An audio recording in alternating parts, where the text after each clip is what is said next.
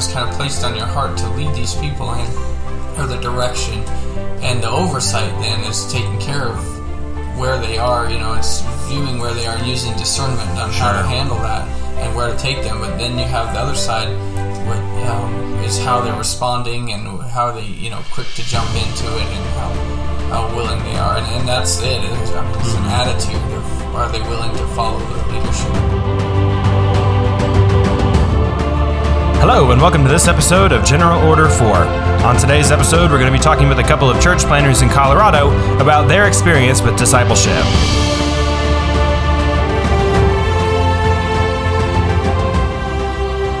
Hello, and welcome to this episode of General Order 4. On today's episode, we're going to do something quite a bit different than what we normally do, and I feel like I say that all the time.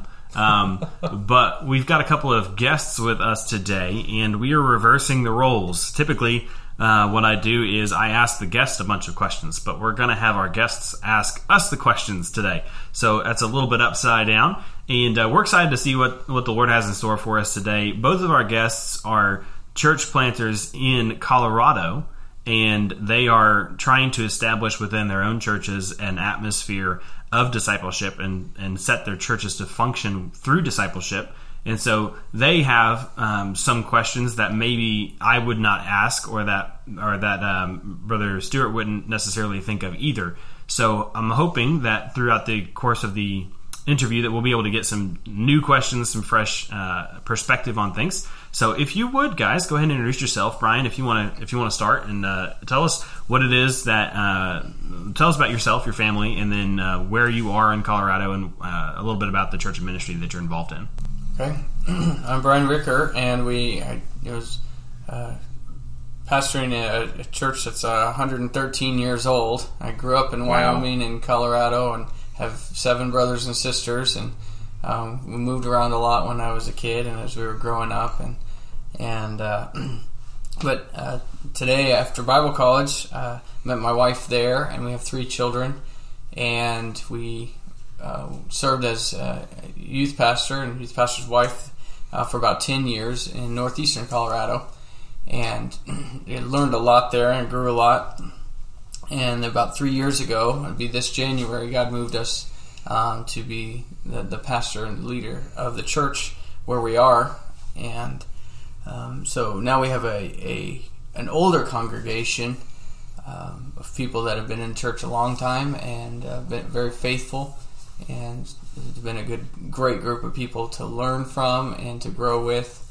Very gracious, because that's needed as a new pastor. Sure. And I'm very thankful for that. But it was a very smooth transition, and some things that started off very slowly, which helped me kind of get into the role of pastor and learn, because I didn't have a lot of time beforehand to prepare for that. So that's been very good. We're there in the North Denver metro area, and it's just been about 3 years, and one of the previous pastors pastored there for about 40 years, and so I want to just try to match that if the Lord will let me, and just stay there. Amen. That's great. And the church that you are pastoring, you said, is over 100 years old, but at the same time, you're essentially almost a restart from what I understand. Is that true?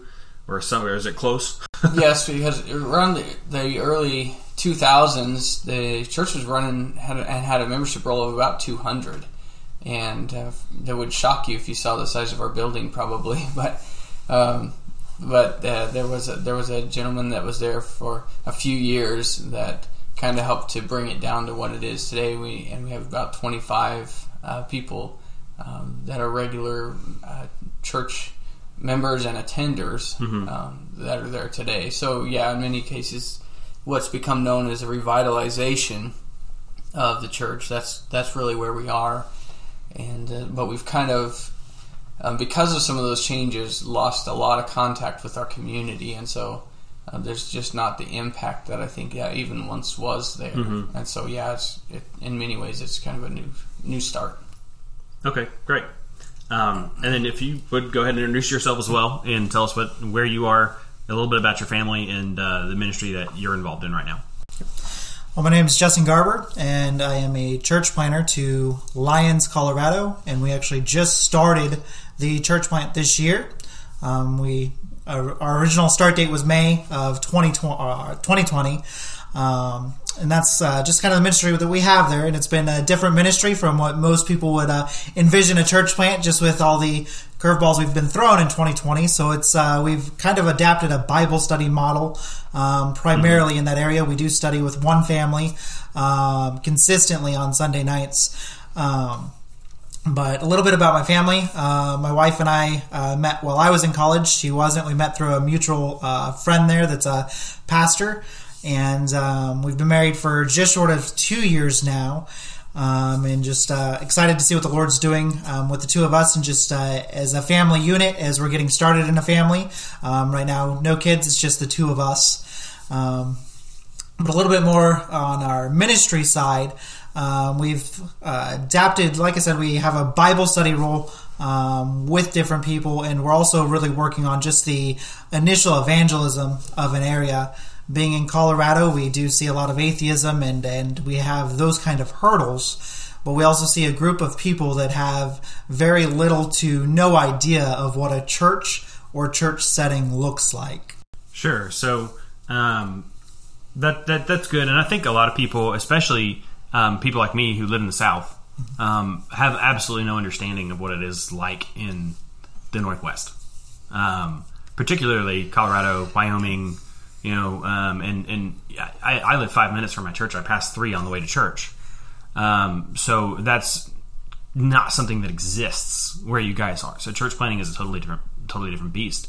We're restarting in Brian's case, but the model that you guys are seeking to fill in your own churches is that of a model of discipleship, and where you're trying to train people, and you are coming across unique things that people like myself in the South aren't going to run into.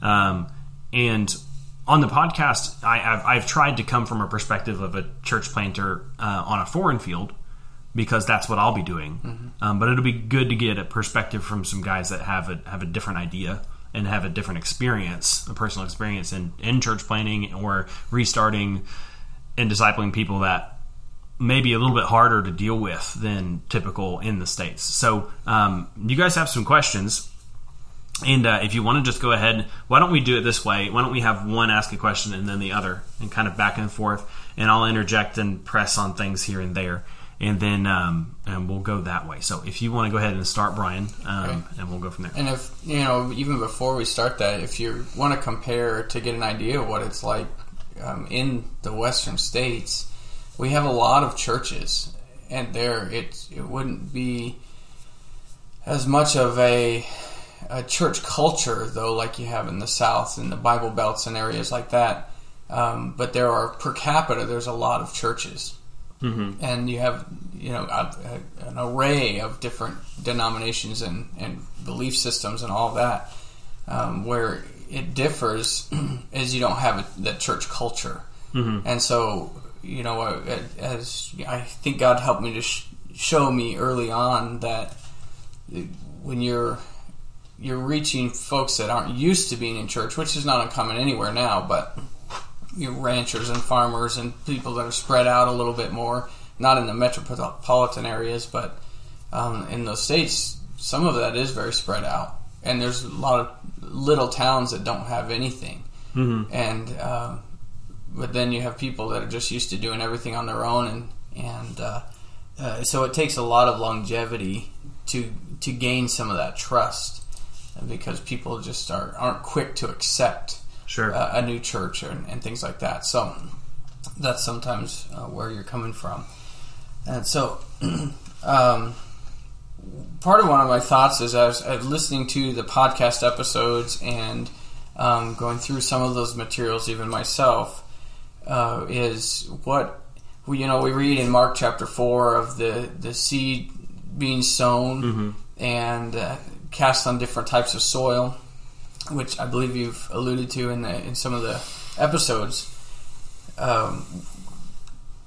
Do you see, in discipleship and trying to move that direction with the church and with the church body, are those some of the types of hurdles you see, the struggles, whereas people, being willing to accept the opportunity to be taught, or and you see the discipleship itself, not the Word of God like it is in that passage, being given to people that then respond just like we see in that passage, or some receive it and then they don't really grow with it and they get pulled away, and some that don't receive it at all even though they've been through some. What are some of those types of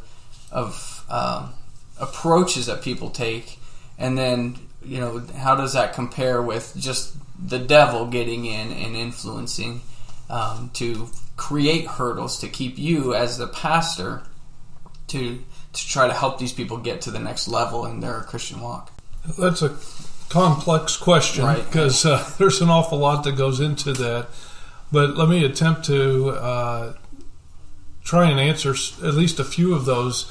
Some of the things that I've seen in discipling people is that once I start discipling them, it's amazing how the Satan, the world, the flesh will immediately start to attack their schedule. Mm-hmm.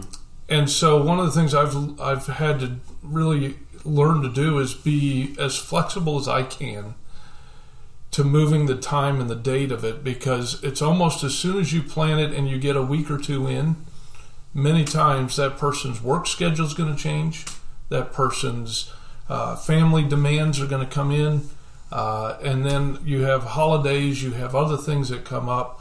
And so I found that that is one of the hurdles, and unfortunately there's been a handful of people that has caused them, because they have had these other issues come up once we started meeting and we started making some ground, that choked out really the opportunity to continue to disciple with them. Mm-hmm. And so that's one of the things. There's been other people that have reacted that I think they kind of saw it as a program, and they kind of saw it as, well, I'll go through this and I'll check this box off and I'll be able to have this certificate that I've accomplished this. And it's almost as if, it's like in the workplace, where the more certificates and the little classes you go to and the seminars you go to, and you get all these, you pile as many certificates as you can, because that'll give you more qualifications and you get more pay and that kind of thing. And so we kind of transfer that to the church, and we're like, well, I'm going to be a better Christian if I have this seminar and this checkbox and all that. And so they kind of view this as just another certificate to earn or another course to accomplish. Right. And in doing so, they kind of go through it, and I can't speak to whether they let it in their heart or not, but by their actions, it seems like most of it's just going in their head, and it's just intellectual and trivial kind of knowledge, but it's not actually affecting the way they live their life and their decisions. So with that being the case, and we're teaching to observe, and we're not seeing them observe, then we have that. Another issue that kind of comes up, a hurdle that'll come up, is some of the earlier ones that I discipled, I didn't disciple them well enough that they understood exactly how they were then to disciple the next level. And so they would be discipling the next level, and then after they would go through some lessons, I would find out that the one they were discipling wasn't agreeing, even maybe on some doctrinal stuff, and they just kept going. And so not only were we not teaching to observe, but we're actually continuing to teach somebody who is now in disagreement doctrinally with where we're at. And yet this process was continuing, which is obviously not the intent and not the desire, because Christ says, hey, we're to teach them to observe whatsoever he has commanded us. Well, if it's his command, it's not an option. It's not, this isn't up for debate. We're teaching this to you so you can observe it. If you don't agree with it, that's fine. We can't force you to do that, but we certainly want to teach you to observe it. And so that was another hurdle that we've seen. Other hurdles are just the fact that people get busy and their priorities change once they start taking it. And a lot of that, I think, is because they're not applying it. And so there's not that application, and so it loses interest in their life. Right. But there's been people that I've started. We stopped for a while, then they wanted to restart, and then we've stopped again. And some of those will restart again. But again, the whole time what we're doing is we're simply making it available to them. If they're not going to observe it, we're not going to cut them off in the sense of cutting off a relationship with them. But we are going to cut off the teaching, because there's no sense in going forward if you don't understand what God is teaching here and you don't want to accept it. Then why would I teach you more truths that you're not going to accept? So we will cut off the teaching time, but I may not even cut off the meeting time. I may still just meet them for lunch or breakfast if they're willing to do so. And that harkens back to what we've talked about previously about how you have an intentional plan for how it is that you're going to disciple them, and you can't move to C until you've covered A and B. Correct. Right? And so you've decided, look, this person's not applying A and B in their life, so we're going to hang out at A and B until they do, because they can't understand C without that, is what you're getting at. Yeah. Well, if you compare it to an education setting, a school, like grammar school, if you can't accomplish what needs to be accomplished in first grade, the teacher would be unwise to graduate you from first grade because you haven't learned the lessons that need to be learned for first grade. Sure. Why would you be passed on to second grade? It doesn't make any sense. Which they do, but this isn't a political podcast. Well, yeah, but it doesn't even make sense. I mean, you would think, unless you're just wanting to be compassionate without really being loving. Sure. And you have a non-biblical view of love, then you will pass somebody whether they've completed the work or not. But in a godly, loving way, you're not going to put somebody on. I mean, it's really unloving to let somebody move on when they're not ready. Sure. Yeah. Because you're putting them in a position where they're going to be ill-equipped to handle what's coming next. And so again, I mean, I don't have control of what's happening in the person's life, but what I do have responsibility of stewardship is the Word of God that's been entrusted to me, and I am been called, just like every believer has been called, to give the gospel, and when they receive the gospel, encourage them to be baptized, and then, like every believer is tasked with, that we're to teach what God has taught us, to teach them to observe it, not just to hear it, but to observe it, which puts them in the category, according to Christ, as a wise man. Because the wise man hears God's word, hears Christ's words, and he acts on it, he does it. The foolish man hears God's words and does nothing with it. Right. And to the passage of Scripture that you were referring to, where Jesus is telling that parable about the ground, the different kinds of ground, first, the parable, I believe personally, is referring to the gospel. Right. But it does apply as far as someone who's already saved and receiving additional truth. It applies to that. But what I would say to that is, when it comes to that, nobody is good ground. We all have rocks, and we all have thorns, and we all have issues. And we all have Satan after us too. So, and I've lived in 3 different places, 2 in the Midwest, 1 in the South. And in all 3 places, my mom has had a garden. And in all 3 places, I have had to till that garden. And I can tell you from experience, Tennessee was a lot harder to till than the Midwest was. Not even close. In fact, my friend had his own till, rotor till, nice thing. And in those tills, they have a pin, a safety pin, essentially. And that pin's job is to break if you hit a large rock, to keep the whole till from breaking.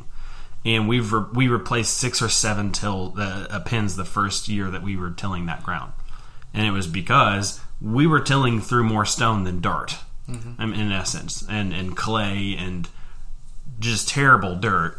Now her garden is excellent, but it's taken, all of these years. We've been there for 15 years. It's taken 15 years of tilling and planting and letting stuff die and put the nutrients back in the dirt, and now she has real dirt there. But the point I'm making is that while everybody's soil isn't the same, everybody's got rocks.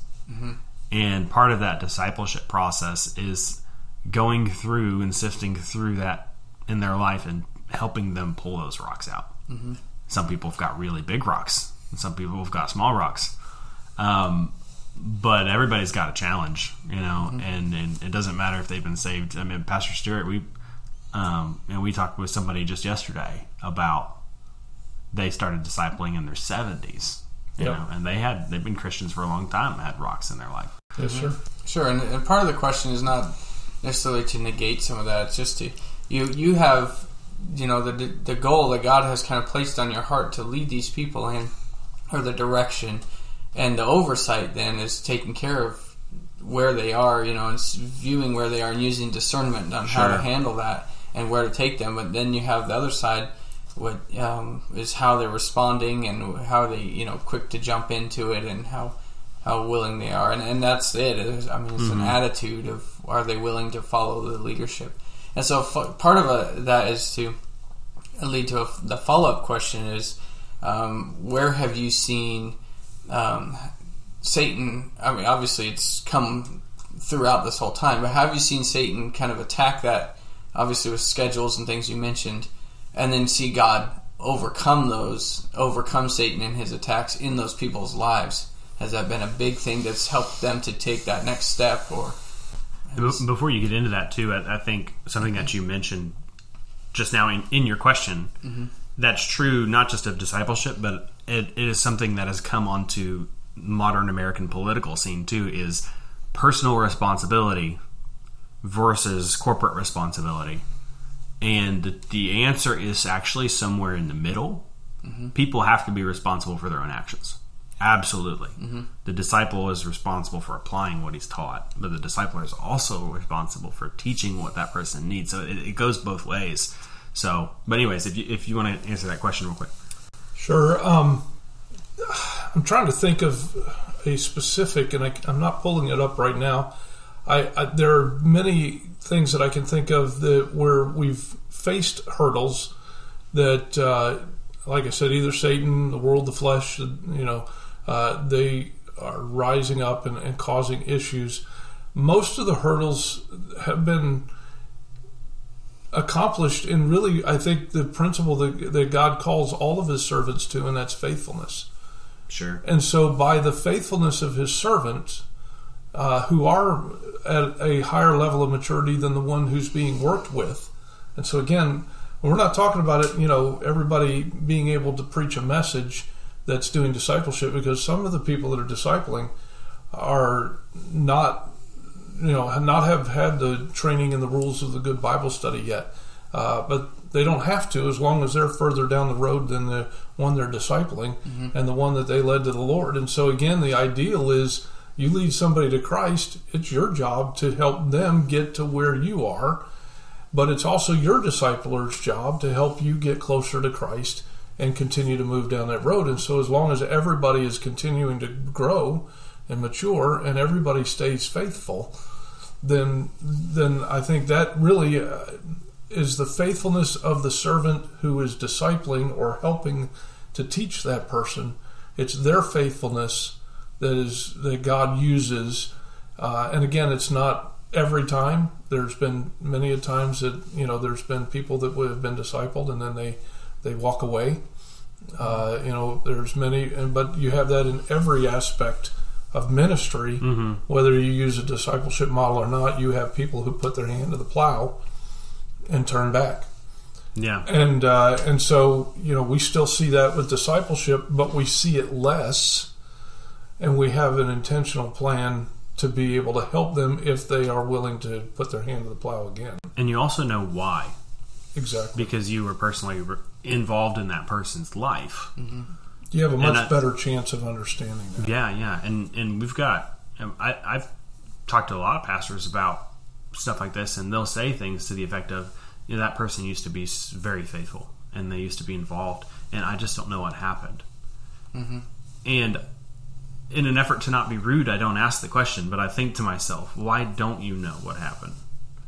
You don't have to pry into somebody's life to know what happened. You just have to be involved, And it's that observance of oversight And you and I being faithful as ministers, as pastors, as the overseers, taking that oversight. Remember, he tells us we're to take oversight. It's not ever going to be handed to you. Mm-hmm. People are not going to just hand it to you, but we take it but we have to do it in a way that we're not lording over them as well.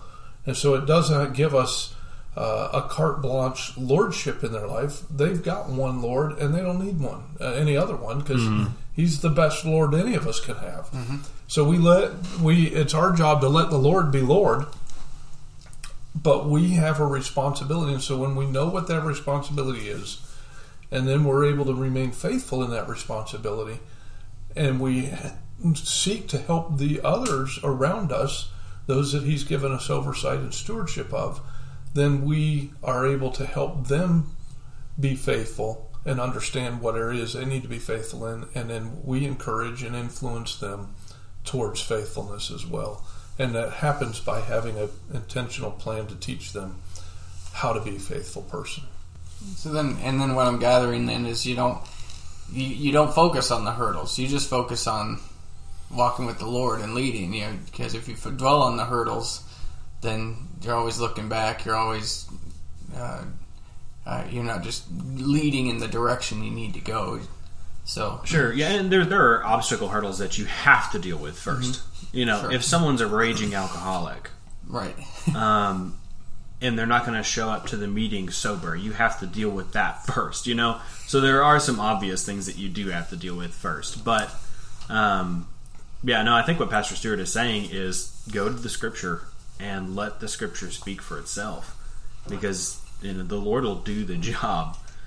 He doesn't need us to do the job. He chooses to use us to do the job. And the sooner we recognize that, the better. I think that the doctrine of the priesthood of the believer comes into play here as well, because I'm not the intercessor for this person. Yeah, and they have a responsibility to do their part, and that's where, when we understand the growth, the spiritual growth steps or chart that we have, and we understand God's part in their life and what He's going to do, and we understand our part. What is my responsibility to be faithful? But then the really big key has been for me to not focus on those hurdles, or only focus on them when I need to help them over that hurdle in the sense of an addiction or something that's really glaring, but is to understand what their part is, and I can never do their part for them. Now, we kind of understand that when we give somebody the gospel, and I think sometimes we even try and do their part by motivating them to want it. Right. But that's really not our part. That's their part, to want it and to receive it. But even when we're discipling somebody, they have a role in this, and they have a vested interest in this. And if they're not willing to exercise their priestly duty towards the Lord and their relationship with Him, well, then we've got some serious issues, and those hurdles. There are some tools that we have, and you haven't been introduced to those tools yet. We haven't gotten that far in the lessons, but we do have the tool of intercessory prayer. And when we intercede, and it's a powerful tool that we can use to help these individuals over these hurdles, because in intercessory prayer, it's very specific prayer that we pray, and we're asking God to basically shut down Satan's workshop in their life. We're then asking God to keep them from any undue and any wicked influence. And then we ask God to allow His word. And again, all the prayer is asking God to do these things. So I have no authority or power in this other than He's told me to come to Him. And He's given me these promises that if we'll ask these things for His will, for His purpose in this person's life, He says, well, I'll do that. And so we ask God to allow His word to have free course in their heart and mind. And so when we intercede in prayer for this person, that is the most powerful tool that we have as a faithful servant discipling somebody, to be able to try and really give them a time out, so to speak, from dealing with their temptations and other things, so that God's word, so that God's word can sink deeper into their heart and mind. Mm-hmm. And what a powerful tool, because he says, what is it? What is his word? It's sharper than any two-edged sword. Mm-hmm. Doing what? Piercing. Mm-hmm. to the dividing of asunder the soul. Mm-hmm. And so what do they need? How are we going to get over this hurdle? It's by the word of God. Mm-hmm. And so when we have the opportunity to exercise that tool that God gives us, and we actually remain faithful and use the tools that he's given us, then we can see people have victory. And again, it's still up to them. They've got to choose. But we're giving them every opportunity, and what we see less defeat, mm-hmm. and we see more victory. And that's really what we're shooting for, because the life of a believer, it should be a life of victory, or mostly victories. Obviously, we're going to have some moments of weaknesses, and we're going to have moments where, like Paul says, the things I wish I did, I don't do, and the things I don't do, I wish I would do, and all of those things. But those moments of weaknesses are going to be there. But we can have a life of victory mm-hmm. in Christ Jesus. That's great. Okay. And like four good preachers, we've spent 30 minutes on one question. But we'll transition over. If you've got a question for us, go ahead. And you've kind of alluded to this a little bit earlier when you were talking about hurdles. But one thing, especially traveling in different churches we've seen, is the American philosophy or method of things is always through something of a program. And it's not necessarily a discipleship program. And you mentioned that it's really easy for people to view it as a program. So I would ask you, as on a pastoral level, but also in the leading level to lead your people, what have you done to take steps to not allow discipleship to become a program and actually keep it in that biblical sense of growing them and nurturing them in Jesus Christ, and not adopting today's philosophy on that? I think some of the tools that we've had to implement is to, from the pulpit, deal with that concept as it comes up in passages of Scripture. Mm-hmm. So as we're preaching, I really don't. I was intentional in the sense that when the opportunity came, I took the opportunity, but I didn't. It's not like I put it in my notes. Mm-hmm. And when the Holy Spirit would give me liberty, I would deal with discipleship, and I would use the phrase, "This is not a program. This is the way we minister." And then when I talk to people, when I disciple somebody, especially a newborn believer, I treat this situation as if it was normal, even though within the church that we were transitioning, and in even my experience, it wasn't normal. But I had a dysfunctional normal that I grew up under. Now, I don't mean that in any disrespect to any of the leaders I had, because most of the pastors I had probably never had the opportunity to be introduced to these thoughts. Correct. But I would have to admit that the way I grew up in the Lord, although the Holy Spirit of God was powerful enough to help me grow up, it was not an ideal path to maturity. And so, and that's what we've seen in most of the churches that I've been a part of over the years. We've not had an ideal path. And so it's been my passion to try and help us get that ideal path. And in order to do that, what we need is a group of believers that have adopted the scriptural model, which is what? You lead somebody to the Lord. Within a very short time, they're baptized. And then once they're baptized, the believers, the body itself, is teaching them to observe, to do whatsoever Christ says to do. So it's with that model. And so then what we've had to do is just continue to put that before them and help them see, if you've come another way, praise the Lord.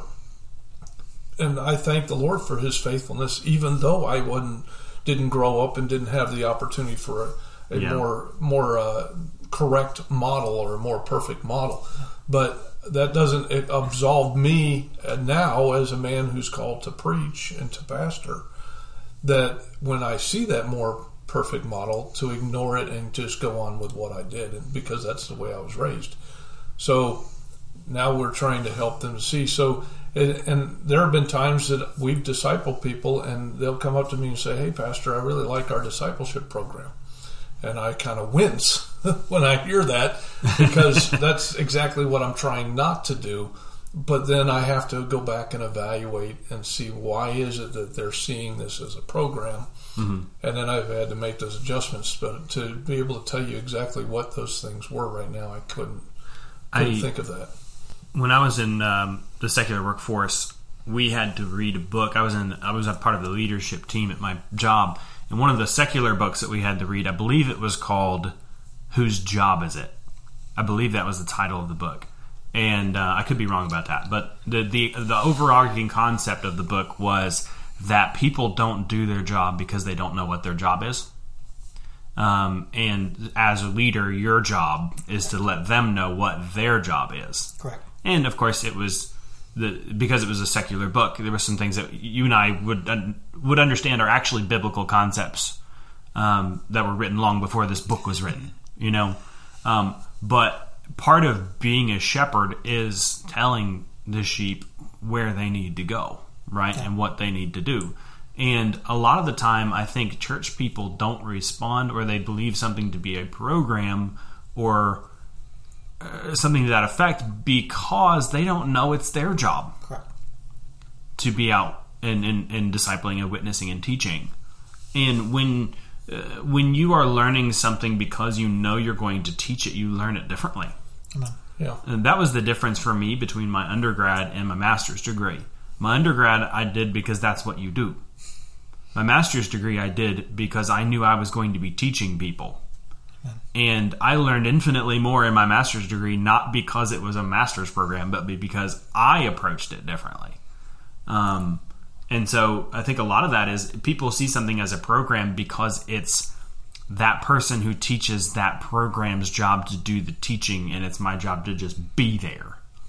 As opposed to discipleship, which is a whole new beast. I'm investing in you for the express purpose that you will invest in other people. Correct. And so whose job is it? You know? And I think if we can, as pastors and leaders in our own churches, get the concept across to people that it isn't my job. Amen. It's actually your job. And it's all of our job. One of the ways we seek to do that and is from the very get-go, when we start discipling even a brand new babe in Christ, we let them know that we're teaching you so you can teach others. Mm-hmm. And so we're reminding them almost every lesson that they need to be looking to win people to the Lord, to introduce them to Christ, and then it'll be their job to teach them.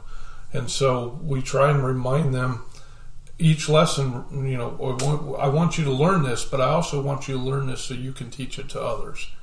And usually early on, that can be very intimidating to them. And so I don't hit it like super hard, but I do put that concept out there. And that's one of the ways that we've learned to be able to avoid some of the program mindset, because a program always has a leader. And an ending. And an ending. Mm-hmm. And here, this has no leader in the sense of other than Christ. And the leader is going to be you next. But then you need to train that next leader who's going to train that next leader, and it's going to all be an individual level, you know, opportunity and relationship. And so that kind of takes the program out of it, because programs always want to do what? Get more and more organized and get more and more people in a leadership roles and all these other things, where this has nothing of that sort. Mm-hmm. My pastor says all the time that the Christian life is the unending pursuit of Jesus Christ. And the fact that our listeners are hearing me say that, some of them will immediately know who my pastor is because of that. But that phrase is more true than I think we give credit a lot of the time. That it is. It's an unending. It's not going to be over. And I think people, when they see discipleship as a program, or when they see the whole concept of a class or something like that, there's an end to that class. Yeah. There's an end to that process, program, or whatever it is. But there is not an end to discipleship. Correct. Yeah. Whether you might end your sessions with a particular person, but you personally are still improving, and now you're the disciple. Yeah. So the discipleship hasn't ended. It's just transferred in responsibility. And I think that's a good place for us to wrap up this discussion. And if you, as a listener, you have any questions or you need to reach out, you can always reach us by email at generalorder4@gmail.com. That's FOUR, generalorder4@gmail.com. And also on Twitter at generalorder, the number 4. Thanks so much for listening. And again, if you have any questions or comments, please reach out to us. We'd love to hear from you. And that's all we got for today. So thanks so much. Thank you for listening to this episode of General Order 4. On next week's episode, we're going to be doing an interview in the church that Pastor Stewart pastors. If you have any questions or comments, you can reach out to us by email at generalorder4@gmail.com. That's FOUR. Or on Twitter at generalorder, the number 4. Please like, share, and subscribe.